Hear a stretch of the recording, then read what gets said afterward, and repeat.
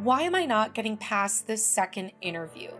If you've been on job interviews and have felt really good about them, but then didn't get the offer, then this is for you. I'm Sarah Doody, founder and CEO of Career Strategy Lab, the career incubator for UX, product, and tech professionals who are determined to grow their careers in the field of UX and product development. Today, I'm going to give you some specific things to consider if you aren't making it past the second interview.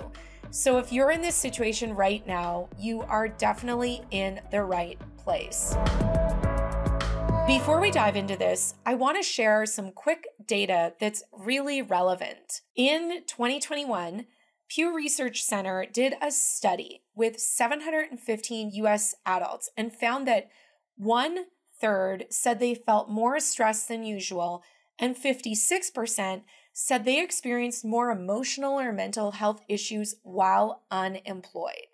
So if you're feeling stressed or anxious about your job search, I want you to know you are not broken and you are not alone. And it doesn't have to be as hard as maybe it's been so far. The first thing you need to understand is that a directionless job search where you simply play the numbers game sets you up for rejection and self-sabotage. Think about it. The more jobs you apply to, the more likely you'll not get interviews or offers. It's just math. So if you're thinking about applying to more jobs, listen to this whole episode and then decide if it's a good idea to keep applying to more jobs. So today, I wanted to share something I created, my job search checkpoint methodology.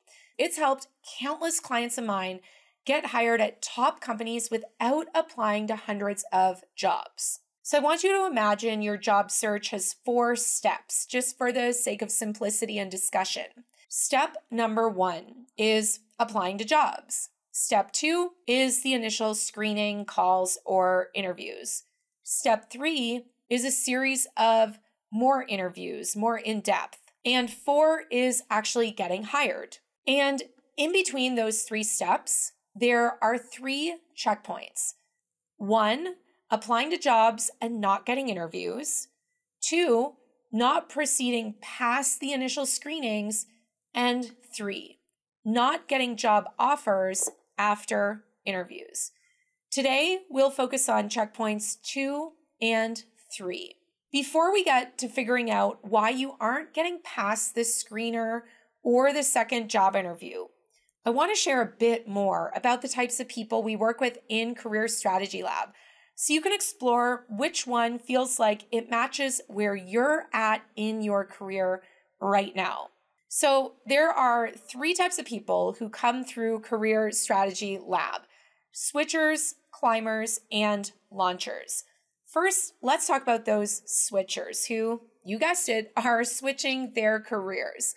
They are teachers, healthcare professionals, architects, people coming from academia, etc. The next type of person we support in CSL are career climbers.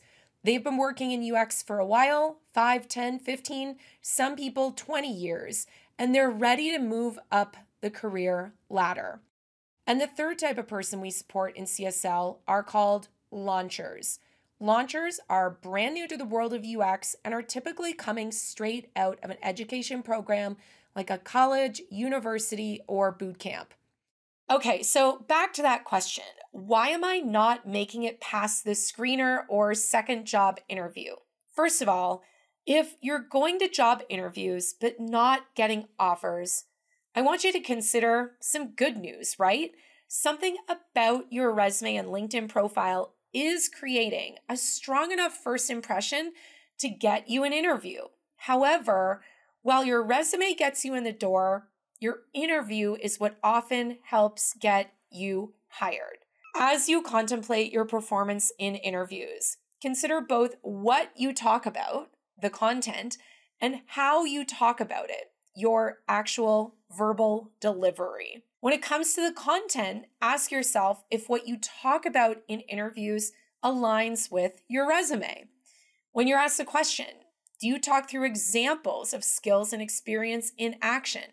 Can you tell stories about what you've worked on and have conversations about them?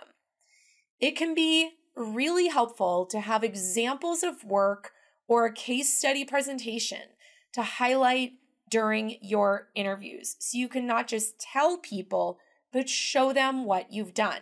Writing an effective case study is really all about harnessing the power of storytelling to communicate the full context of what you've worked on. You see, your case study should serve as evidence of your skills and experience. Consider it like evidence in a legal case. And in this situation, the people in the interviews are the jurors. It's important to examine how you speak, your confidence, and your body language in interviews. All of these things contribute to the overall impression that people form about you. And one of the best things you can do is record yourself doing a mock interview. I know it might feel uncomfortable, but here's what you need to do. Try using Google's interview warm-up tool or a screen recording tool like Loom. You can find that at loom.com. Though it might seem awkward, simply listening to yourself answering questions can help you quickly identify things to improve on. For example, maybe you realize you speak really softly, or you say a lot, or you give really long-winded answers. It's completely natural to be frustrated if you go through multiple interviews and don't get an offer.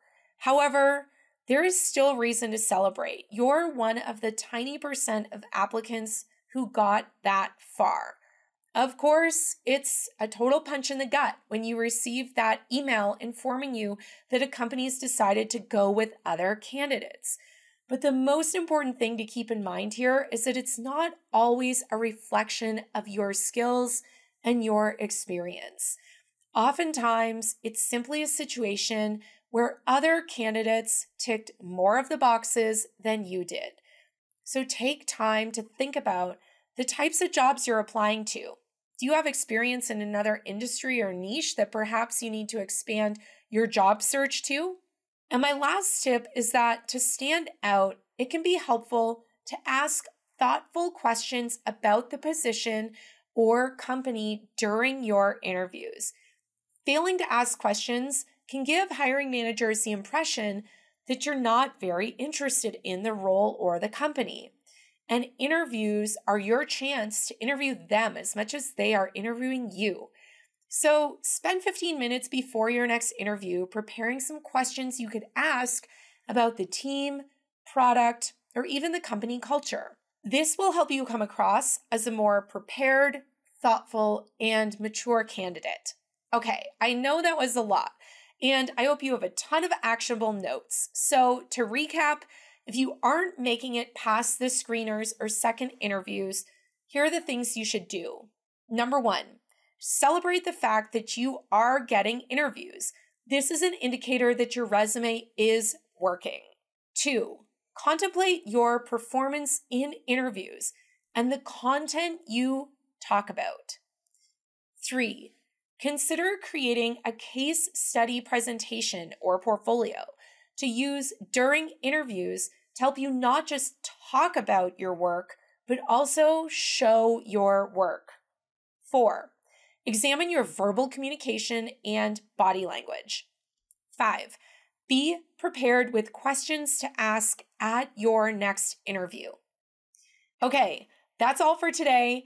I am Sarah Doody, founder and CEO of Career Strategy Lab, and this has been a deep dive into my job search checkpoint methodology to help you troubleshoot your job search and understand why you may not be making it past those screeners or second interviews. If this content has been helpful, please consider leaving a review, clicking the like button, or sharing it with someone that you think could benefit from the topic today. You're always welcome to learn more about Career Strategy Lab by visiting careerstrategylab.com.